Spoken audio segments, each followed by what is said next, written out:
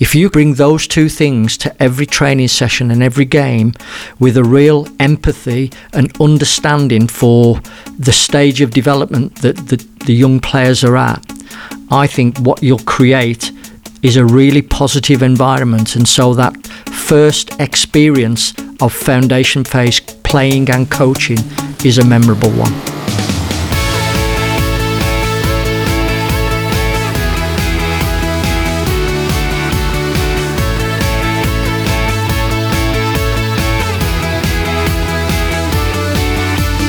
Welcome to the Liverpool FA podcast. Our aim is to provide regular insight from a variety of experts to help you in your own football journey. We'll do it through interviews, roundtable discussions, and by linking to other resources to help support you. For more information about each episode, just tap the album art, which will provide you with more about our guests and links to further content. In this episode, we talk to Martin Dighton and Pete Sturgis about the recently launched England DNA Foundation Phase document, which is the FA's playing and coaching philosophy. Martin and Pete have got masses of experience of working with players and coaches, and we wanted to have them tell the story of what the England DNA is, how they've put this resource together, and how it will benefit coaches and players. We think you'll enjoy this if you're a coach or a parent involved with the younger age groups. If you want access to the resources that the guys speak about, just go to hivelearning.com/theFA and join the coaching community for free. And from there you'll find the England DNA Foundation Phase. Just a couple more things before we get started. If you're a coach in Liverpool, then next year's course programme is on its way and will start to go live on Friday. That's the 17th of November.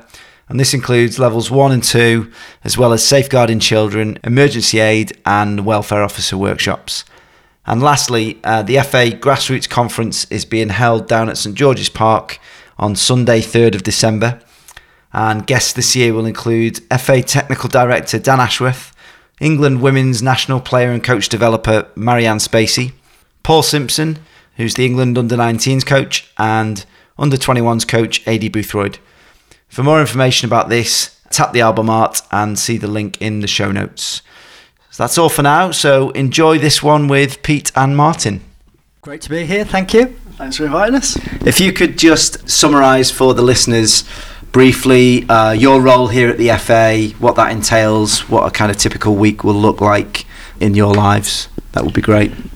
I lead on all things Foundation Phase at the FA. Foundation Phase being 5s to 11s or 5s to 12s, however you want to divvy it up. No 2 weeks are the same.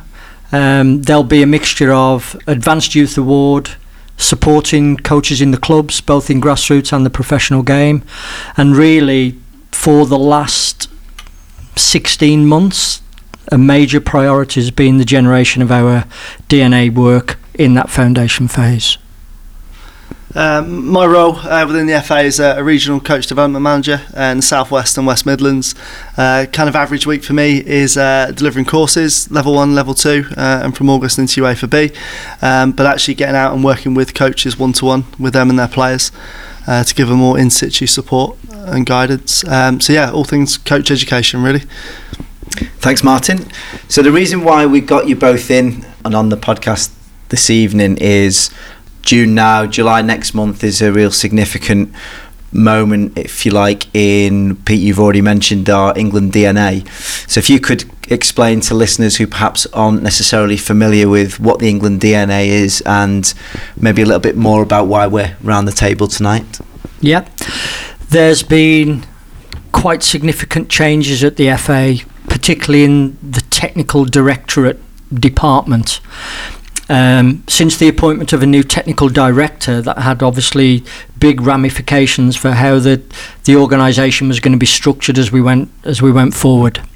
Luckily, there was a real need, or they recognised a real need, that we needed much greater clarity on the direction that we were heading towards, and out of that came this concept about the England DNA, about how we coach our players, how we support them, what kind of players do we want to produce in the future, and all things related to having a real identity to our England teams. It was mainly focused on the seniors, 21s, and the development groups that fell underneath it. And part of our job was to look at 3 phases of the game: in possession, out of possession, and transition, and come up with some really big headline statements that could apply to those 3 areas, but also across the phases. So we've got the same headlines whether you're in the foundation phase, the youth phase, or the professional development phase. Having those 9 headlines, the age-specific stuff that falls out of it really comes in the descriptors that lie under the headlines. But we wanted a really consistent approach that ran right through the phases. That was 3 years ago. Part of my role was to say, well, for coaches, both in the professional game and in the grassroots game, who wanted to support the England DNA, what does that look like within the foundation phase? And that's what we've been looking at and working towards, over the last 16 months. Right. Tell us, if you can, a little bit more about those 9 headlines and maybe break down some of the detail that sits within them, Pete. And then what we'll do is go into the process of and the detail around the more specific foundation phase. Some big headlines was around staying on the ball and mastering the ball, because I think there is a real desire within the foundation phase period to actually get the game looking like the adult game very, very quickly. For me, that's a mistake, and it misses out and it grabs time that could be spent on really honing that mastery of the ball, mastery of the body, and then mastery of the decisions that you have to make. You cannot compromise on that. So our staying on the ball statements and our mastery of the ball statements are really, really important. The foundation phase is also a great period for creativity. So another one of the headlines is about seeking creative solutions to the situations that the game throws at you and maybe a coach puts you in when you're developing. So they were really important.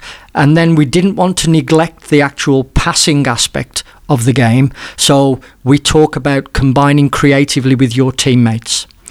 For the in possession, we've got those 3 headlines that run right through the 3 phases. But obviously, the implications underneath each one change slightly as the players get older. We've got the same in the out of possession stuff about really enjoying and being an enthusiastic defender and really wanting to get real pleasure out of getting the ball back. It's about understanding your role, both as an individual defender if you're 1v1, but also how you can support your teammate if there's 2 of you. In the foundation phase, if we can get real clarity on that, that's as much as we need to do to hand the players over for the next bit. We don't have to talk about back 4s. We don't have to talk about all the intricacies that we think that they might need. Let's hone in on that first defender's job and make that really, really safe and secure, and help them develop a mastery of that 1v1. As soon as you can dominate the 1v1 with the ball and without the ball, I think you've got a chance. We cannot compromise on that. When we go into the transition phase, it's more about being attacking quickly, making good attacking decisions, and making good defensive decisions and reacting quickly to those changing moments in the game. And again, those headlines run right the way through. Thanks, Pete. Martin, talk us through your involvement in the process here. So this is a significant piece of work.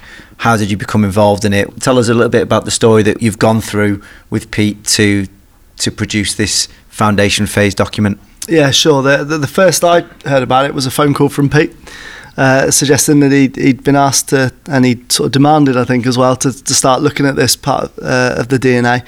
A really important, vital part, and would I be involved? And of course, opportunity was never going to turn away. There's a small group of us working on it, who all have big experience in the foundation phase, but also a real enthusiasm for that part of the game, whether it's in the grassroots or the professional setting, but a real love of working with children at that age. And it was then a case of what do we want it to look like, and that started in around about March 2016, and we're still going on it now. So huge opportunity to be part of, and something that's taken a huge time to build as well. Just our small little group, but constantly trying to bring in experts and other areas of the game to back up the work we're looking to develop. How do you begin to formulate a plan such as this, that we're pinning our hat on what exactly we think that the experience a foundation phase player should have as they go through those years? How do you start to formulate that plan? I think it began with us locking ourselves in a small room for a couple of days. I wouldn't say it was an argument, but there were debates, and like I said already, it's something we're all really enthusiastic and passionate about, and we brought many opinions with us, I think it's fair to say. But very quickly we started to realise that it was just different wording. Our opinions did actually really link together. We were meeting 2 days a month initially, and it really was a case, I think, for the first couple of months. I don't think we actually got anything down on paper. It was looking at footage on the TV of kids playing their game, not the adult version of the game, as Pete's already said, their game, noticing things like just how often transition happens. Now, we all thought there was a lot of transition in the foundation phase, but when you actually watch a game properly, it's more than you ever realise. So it was just really starting to formulate what we already believed, but then to start to blend together a little bit as well. And it really was a good few months into the project before we actually said, right, we're starting to build some key messages now, some things that we can hang our hat on.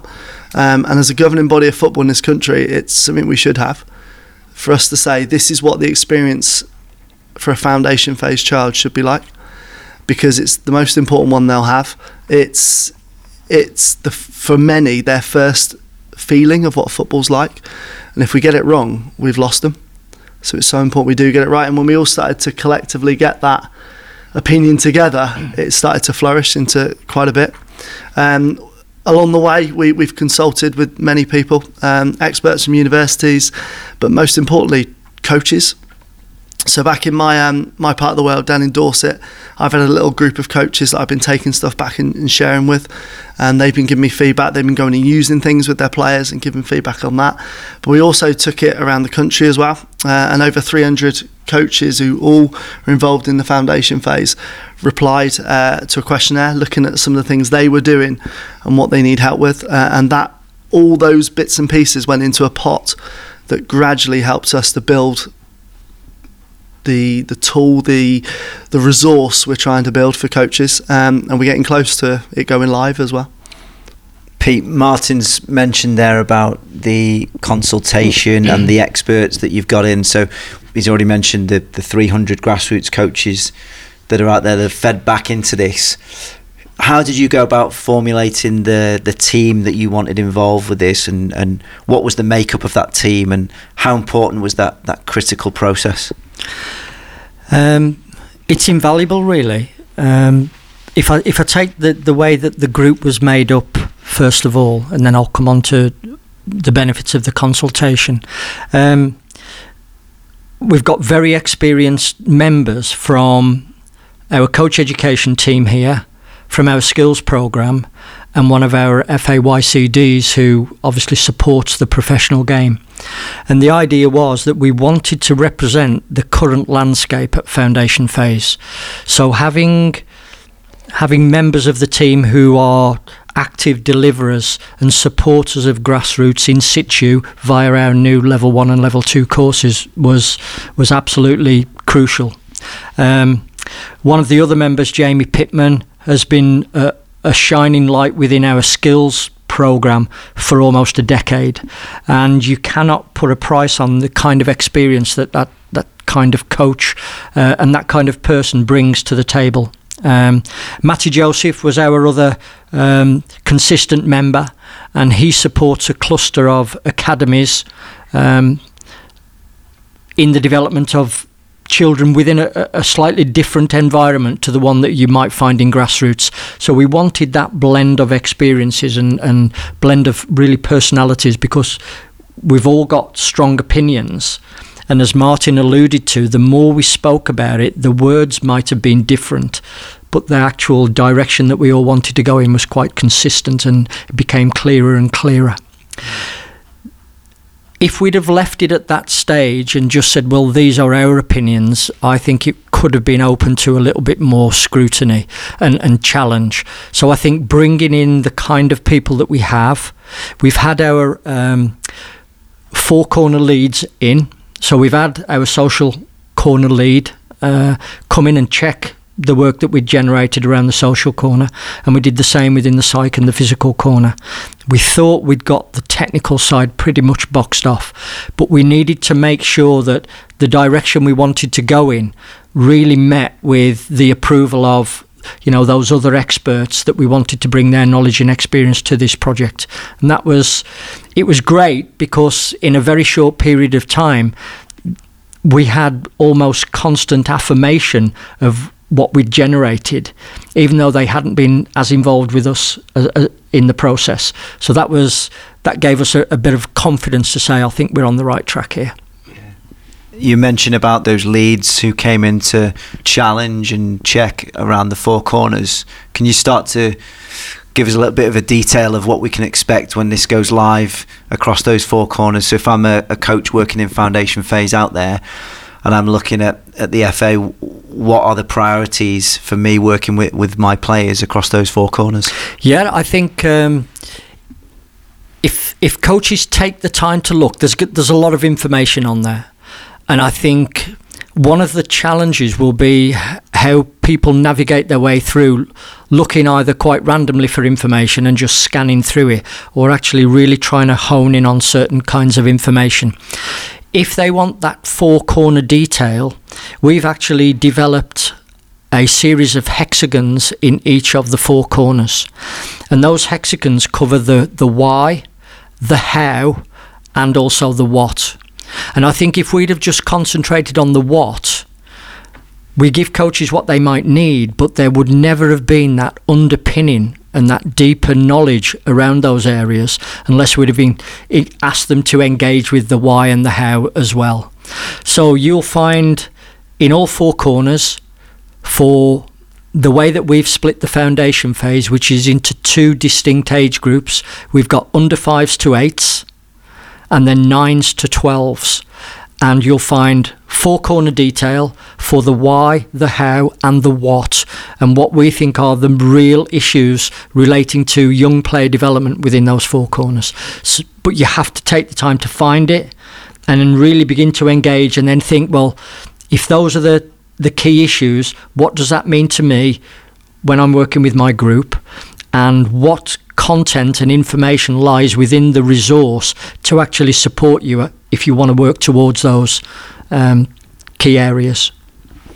Martin, Pete, this has been a 16-month specific programme of work that you, Pete, and the team have been working on now. One of the things Pete said before was there's certain details that you couldn't compromise on when you were pulling this together. What were some of the challenges that you've gone through throughout this process to arrive at the point that you have done? The number one is that the child is at the centre of everything. They're a child first. You know, Pete alluded to player development, but it's a child that we're working with in that player context. So we've kind of got three big messages. It's about the child, number one. It's about the sport and the physical activity they're going to play, which in our case is football, amongst other sports that we hope they play too. And then linking the two together. So recognising what children bring, that's an absolute non-negotiable. It's not about trying to force children to do the things we want. It's about recognising they bring things with them. So for example, for the majority of children, when they lose the ball, the first instance is to run and try and get it back. And in the adult game, that's called pressing. In the kids' game, it's called chasing after the ball and try and get it back. So let's go with that a little bit and not worry about defensive shape or back fours, as Pete said earlier, but actually help them to be a better defender trying to win the ball back. Defending was an interesting one that came up, and something we talked with around coaches. Is defending the wrong word in the foundation phase? Now, that does not mean we don't believe in defending. I think that's really important. And the 9 headlines that Pete's already talked about and the 3 out of possession, it's vital. But actually, for some children, the word defender turns them off. So would the better words be first attacker, counter-attacker, something like that. Is there a better way? Now, this again is for the coaches out there that work with their players to know what's best, and also recognise there'll be some children out there that absolutely love defending, and they're less bothered about scoring goals, they're more worried about stopping them. So there's recognising things like that. Other things we looked at, so Pete talked earlier about one of the headlines being around staying on the ball. Some of the research we found with coaches was that they do lots of staying on the ball activities, but for some it was staying on the ball with no opposition. Well, that's not really staying on the ball. Staying on the ball means you can keep it when someone's trying to take it off you.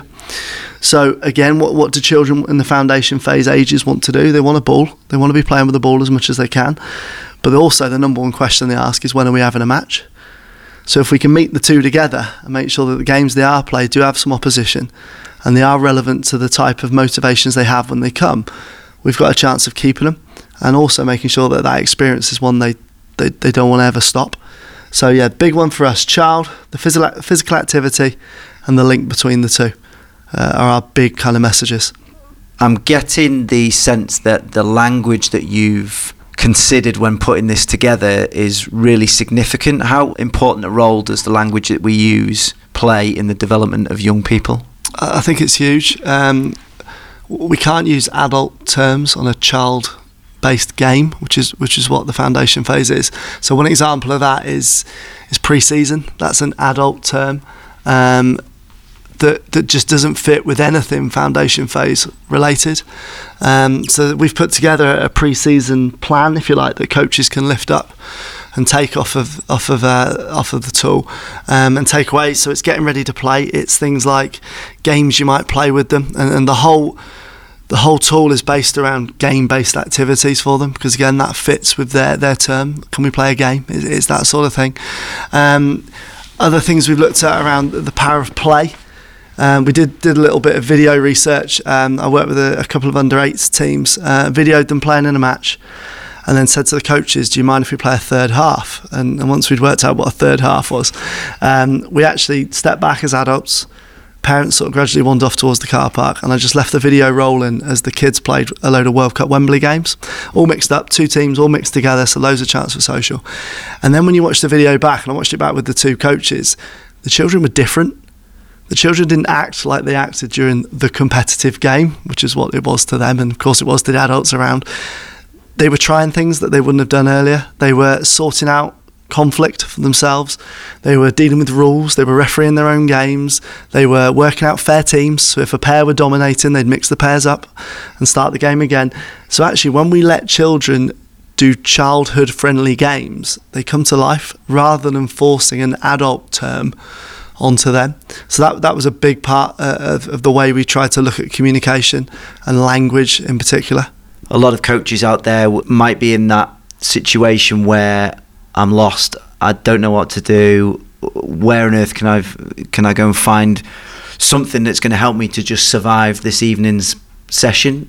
Is there anything that will help us within this within the plan? Yeah, definitely.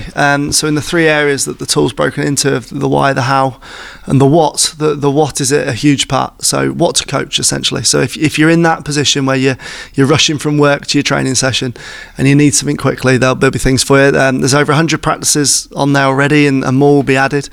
But actually they're based around so many different areas of the game. So for example, there's futsal stuff. So if it's a winter's night and you've been clever and you managed to work at a sports hall, you can go and do some futsal, because futsal is a huge part of this project. Futsal has massive benefits for the children and their development, and not just technically as well, but in a wider sense too. There are defending practices, as we've talked about earlier. Defending's part of it. It may not be the main priority, but it's still a part of it. There are little me and my ball games. There are me and a mate in a ball games. There's a complete variety of things that they can pick up and play. But the key is, and again, language links back, it's games. That body language of the child when you say we're going to do a drill, compared to that body language of a child when you say we're going to play a game. And play is the key word. Play is something you choose to do, and children choose to play football. So we need to make sure we back up that play idea. So yeah, a huge range of practices and games take away. There's medium-term plans. So if you really wanted to structure something over 6 weeks, for example, there's 6 weeks of development ready for you. They're in that age where actually we need to be proactive around what they're learning, not reactive. So they didn't play well on Sunday. that's a kid's life. I'm not my best at work every day, unfortunately. There's a variety of challenges in there. So it's a big difficulty for us, especially in grassroots, is around managing the difference in the children. Some that are flying ahead, some that come for their first time. So there's challenges in there, little try-tos, little have-a-go-ats, little bits of paper you can give the children to go and have a go at whilst you're playing in games and at training too. A huge variety of stuff. We've got things around going back to language. We've interviewed children and we've got the clips that are all built into this resource. One was fantastic. We did a filming day in Hereford with loads of local children. In one of the games that we played, there were 2 goalkeepers. One was a goalkeeper. All I ever want to be is a goalkeeper. These are under 9s, I think, from memory. And we had one lad who just went in goal because nobody else wanted to at that point. And both were okay. Both were quite good in goal. We sat them down at the end and interviewed them about what they wanted to do and why they liked to go in goal. One lad was, I want to be a goalkeeper. I want to play for England in goal. Fantastic. And the other lad played a bit of rugby. So the coach had said, would you mind going in goal? Because nobody else was. So in he went. So he had some fantastic handling skills and things like that. But it was great to see the difference. And it's back to our big messages again. The children are all different. Treat each child as an individual, and you've got a chance of making them better, but also making sure they love it. We've also looked at parents and their thoughts. We asked parents, what do you like in a coach? And the big resounding message that kept coming back, I like a coach who helps my child, who understands my child. And who can blame a parent for being selfish about their own child? Of course, that's what they want. That's everything. But if they can see the coach is trying to do that as well, then there's a buy-in. And I think from my experience, those coaches that have had really good experience with parents, it is because of that. The parents recognise they're trying to do the best thing for their child. So there's examples in there as well. They've asked children, what do you like in your coach? What makes a good coach? And the resounding word that comes back is fun. They care about me. I like them. They're nice. They're friendly. It's all that sort of thing. So there's tons of stuff built into the resource that coaches can access around that. And to be honest, I dare them to go and ask their children what they think of them. It might be a nice thing, or it might be quite a shock that could be really good for the coaches' development, support their players even better. Pete, I'll bring you in here. Most people will know you from being a real, I would say, revolutionary when it comes to coach education in this country and the way that we look at working with the young developing player. How does what you, Martin, and the team have put together with this foundation phase plan, how does that link with the wider messages that are coming through our coach education courses? I'm thinking, because I'm trying to find the right words. We've just gone through a course review with our level 1 and level 2. And for whatever reason, the new level 1 and the new level 2 courses were developed independently to our DNA work. But because I think the FA has now got a clarity about its coach education in a way that it may not have had in the past, there's a real link, relationship and synergy between what we've developed in the DNA and all of the key messages that are now coming out through our new level 1 and level 2. And a lot of it is in relation to the relationship that the child has with the sport and the activity and the game of football that we actually present them with and they want to engage with. If that relationship is not a positive one in those early formative years, quite rightly, the child will vote with their feet and think, I'll go and do something else because I'm getting a lot more pleasure out of it. So there's a real reason why we put enjoyment and excitement and a real joy of playing quite high in the priorities of working with foundation phase children. We have to hook them in. And they might come with that natural desire to want to play football, but we can either celebrate it or we can dampen it. We can actually put that light out.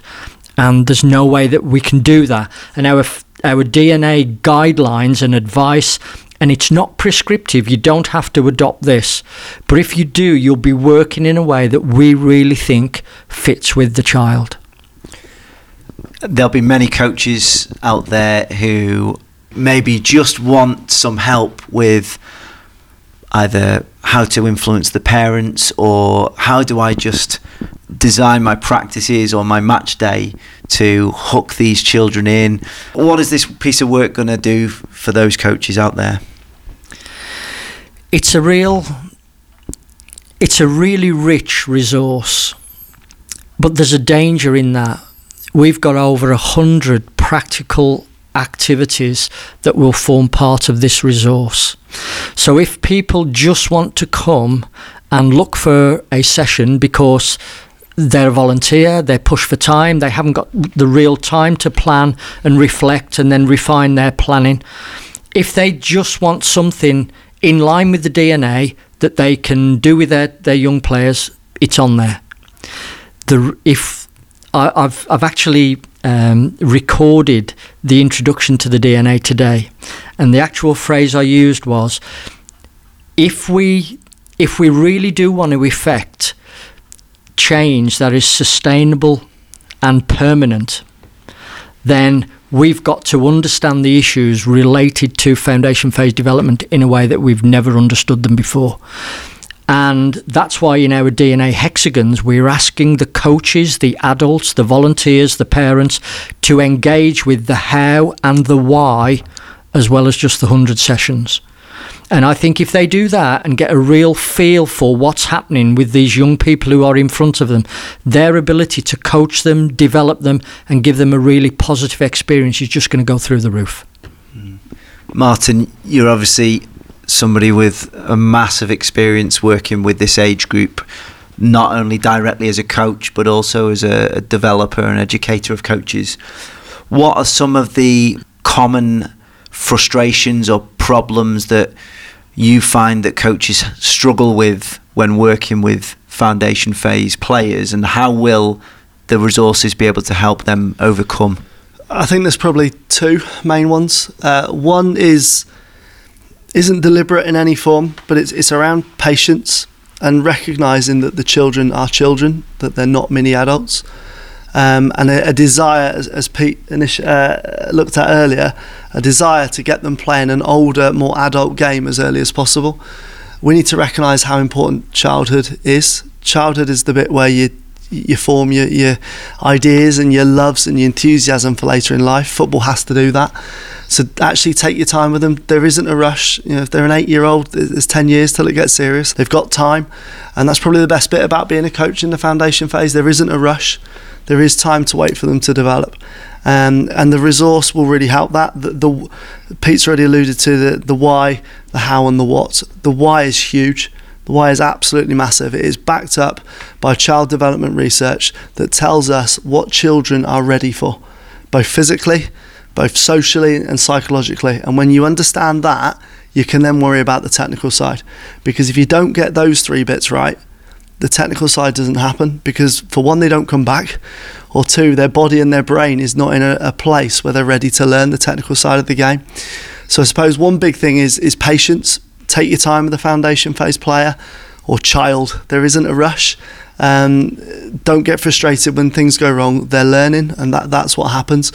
The other bit is around parents. I think that's a big challenge for coaches. In my experience, it's normally because the parents care, and that's a positive. It's just sometimes maybe not directed in the most appropriate way for the coach and what they're trying to do. So something we've built into the resource is actually some guidance. Some guidance for parents, but also some guidance for the coach. So for example, a lot of coaches do sort of parent meetings at the start of the season. We've put together a little presentation that they could quite happily share with their parents, explaining the sort of things you'll see from the coach this season, but most importantly, the reasons why they're doing that, to meet the needs of their own child. That's the reason a coach is doing it, to meet the needs of various children in their group, to help them. So they're probably the two biggest I get from coaches when I'm out working with them. But the biggest is patience, and we'll try and help support with parents as well. Sounds like a fascinating and I'm sure really useful resource that the coaches out there will be able to take advantage of. Pete, is there anything else that the coaches can expect that they might be able to use to buy in and play their part in this England DNA Foundation phase plan?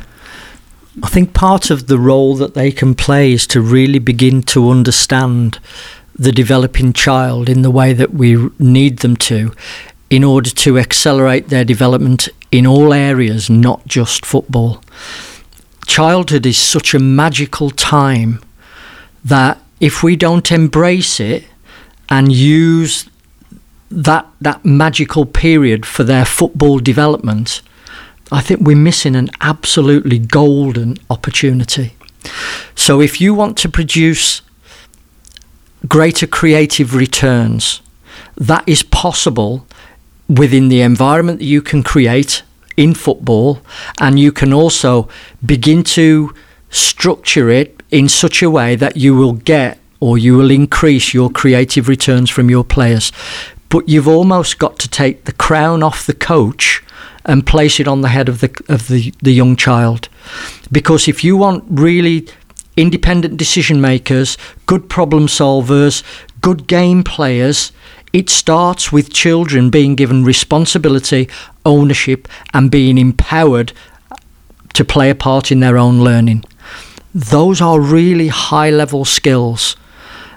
But if the coaches and the adults who are interested in the foundation phase begin to engage with our DNA resource, I think it will begin to demystify some of those things, and then a greater understanding will develop, and over time they can then begin to support it in a way that they might have only dreamed of. They can support the development of that next generation of England players, because we get them first, and it starts in the foundation phase, and we can confine them and restrict them, or we can set them free, and we can really set them on this path that's going to be really, really exciting.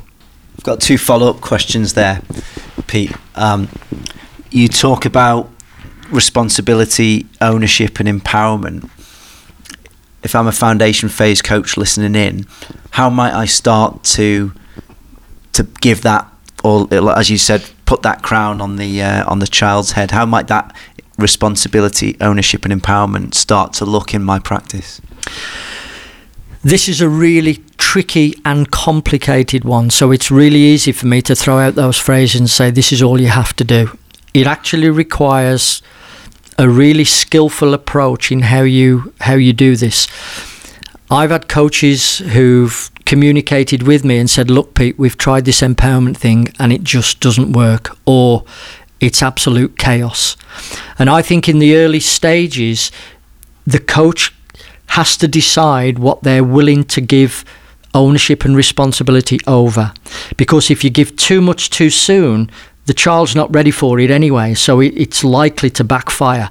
You get your fingers burnt, it looks chaotic, the parents are watching, you're embarrassed, so you never go there again. So what you have to do is do it almost in little baby steps.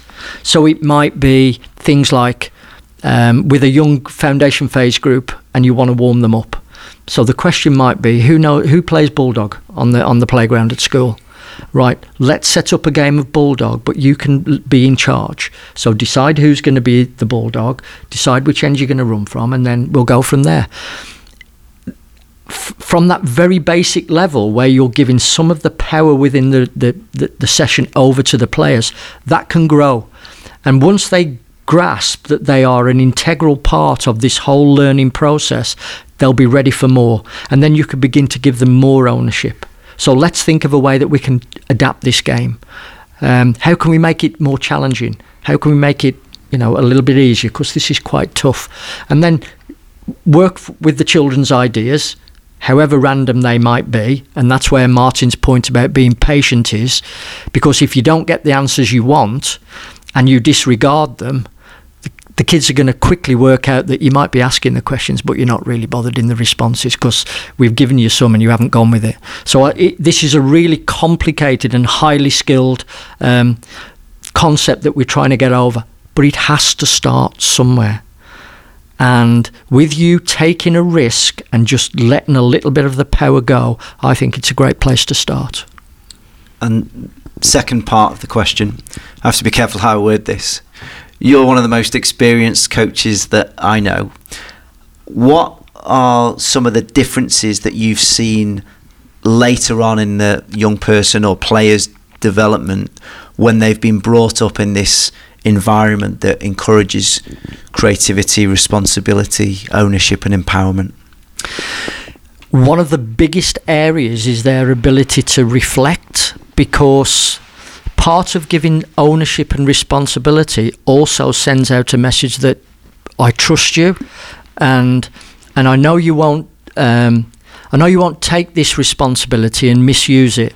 So as a way of building a real relationship between you and the player or players, built on trust and respect, giving some kind of ownership to the players and responsibility is a great place to start. Once you've built that trust, then the honesty that begins to come out when you work with them to reflect and just review on how things are going, I just think it's one of the best things ever. But it's all based on trust. So when I said it has to start somewhere, every relationship begins from just almost a germ, and then it grows as you build that, relationship and partnership with the player. So it is really worth it. It might be a struggle in the early weeks and months, but it certainly is something I would ask coaches to persevere with. Martin, how long do you think it will be before we start to see this plan starts to bear fruit? It's the $1 million question. It comes down to how the game really believe and start to buy in. But our big belief is that if you put the child first, you're on the way to doing that. I mentioned earlier a foundation phase child, so from under 5 to 12. It's years before we may see that in the England side, if that's the only sort of quantifiable way of looking at success. But also look at the players. Pete's talked about trust. I can think of children I've worked with in the past. You see them grow as people. And when they turn up at training saying, I've been away practicing this, can I show you? And they've gone from being a child that was quite introverted, quite unsure of themselves, quite worried about coming to football, is suddenly arriving wanting to show you something rather than the other way around. So it depends how you define success, I suppose. But if you want to be a DNA coach, if you like, if we can coin that term maybe, and you buy into some of this sort of stuff, as Pete said, it might be tough initially when you do try different things as a coach. That's scary, but it's about learning and getting better. And if we're doing that, then the kids are probably going to be doing that too. Pete, is there anything else that you want to get across to the coaches that are listening in with bated breath? I think one of the big things is that because we are experienced, that one of the worst things we can do is not really accept how difficult this is. And we've all been on such a long and convoluted journey to get where we are. It would be really remiss of us to say this is all you need to do, because it is so much more than that. But within the resource, I think there's lots that coaches can hook into, try to understand, and then the acid test is taking that and just seeing what it's like within their domain, within their context, and with the players that they work with. Be prepared to be humble, to accept that, just like the players, that we will make mistakes and we have to learn from them, but in learning from them we're gonna develop and get better, ourselves. So I think that's a really important process, and we're almost reflecting as coaches what the journey that the players are going through as they're learning the game. So I think it's really important. This is not easy. Working the DNA really demands that you not only know the game, but you also have a real affinity and understanding of the young child that's in front of you. If you can begin, or if you bring those two things to every training session and every game with a real empathy and understanding for the stage of development that the young players are at, I think what you'll create is a really positive environment. And so that first experience of foundation phase playing and coaching is a memorable one. And that's one of our key priorities. It must be memorable, and it must want to get the kids running and knocking down the door for the next session or the next game. Martin? I like to follow up on Pete, what's just said there about knocking down the door for the next one. So what we've talked about is kids that come running from the car. They can't wait to play. They can't wait to be part of your coaching session. They can't wait to find out what you've got for them next, what the next game is. That's the sort of coach we want. The coach who understands the child and what they need, and is not necessarily trying to create footballers, although of course we'd like that, but actually trying to help the children get better in many, many other ways as well. So for example, in the social corner we talk about recognising how children start to form relationships. In the psychological corner, how some of the youngest ones at 5 and 6 may still be trying to work out what's fantasy and what's reality. And when you start to recognise that as a coach, you can then understand what they need. So sometimes it's frowned upon that I'm gonna do a practice today that's about pirates trying to get through the sea of sharks. Well, that fits absolutely perfectly with a child of 5 and 6 years old because it fits with their daily life. Recognising that they live in a very short-term world. So as much as winning and losing for us as a coach is a big deal, for a lot of children it's a big deal in the moment, it's life or death at the time. But 2 minutes later their life's moved on and they're thinking about the Xbox when they get home. Hopefully they're actually thinking about going out and playing and having a go at some of the things you've taught them recently. But it's really trying to recognise they are children first, footballers second, and when we do recognise that, we've got a chance of helping them get a little bit better. It's inspiring, and it reminds me of a time when I took our grassroots under-7s team a few seasons ago, dipping my toes into the water of that age group, and I fell into the classic mistake of trying to put football first. It soon backfired, and then when I mentioned SpongeBob SquarePants, everything changed almost instantly. Really inspiring, Pete. Martin, can't thank you enough for this. It's been great. By the time we've recorded this podcast in June, but by the time that this comes out, the full details of our plan for foundation phase in the DNA will be out and live. Where can coaches go who are listening in to find out more and play their part in this? We are on a time scale so that the first phase of the DNA in the foundation phase is released as part of the July edition of the Boot Room. The Boot Room will identify some of the big headlines from our DNA resource and give you a brief snapshot of it within that July edition. But then there'll be a link to Hive where more content and more information and resources will lie. And that will be the format while it has its temporary home within the Boot Room and Hive. That each month there will be some headlines about the DNA in line with the Boot Room's content plan for the year, and then links to more information and details within Hive.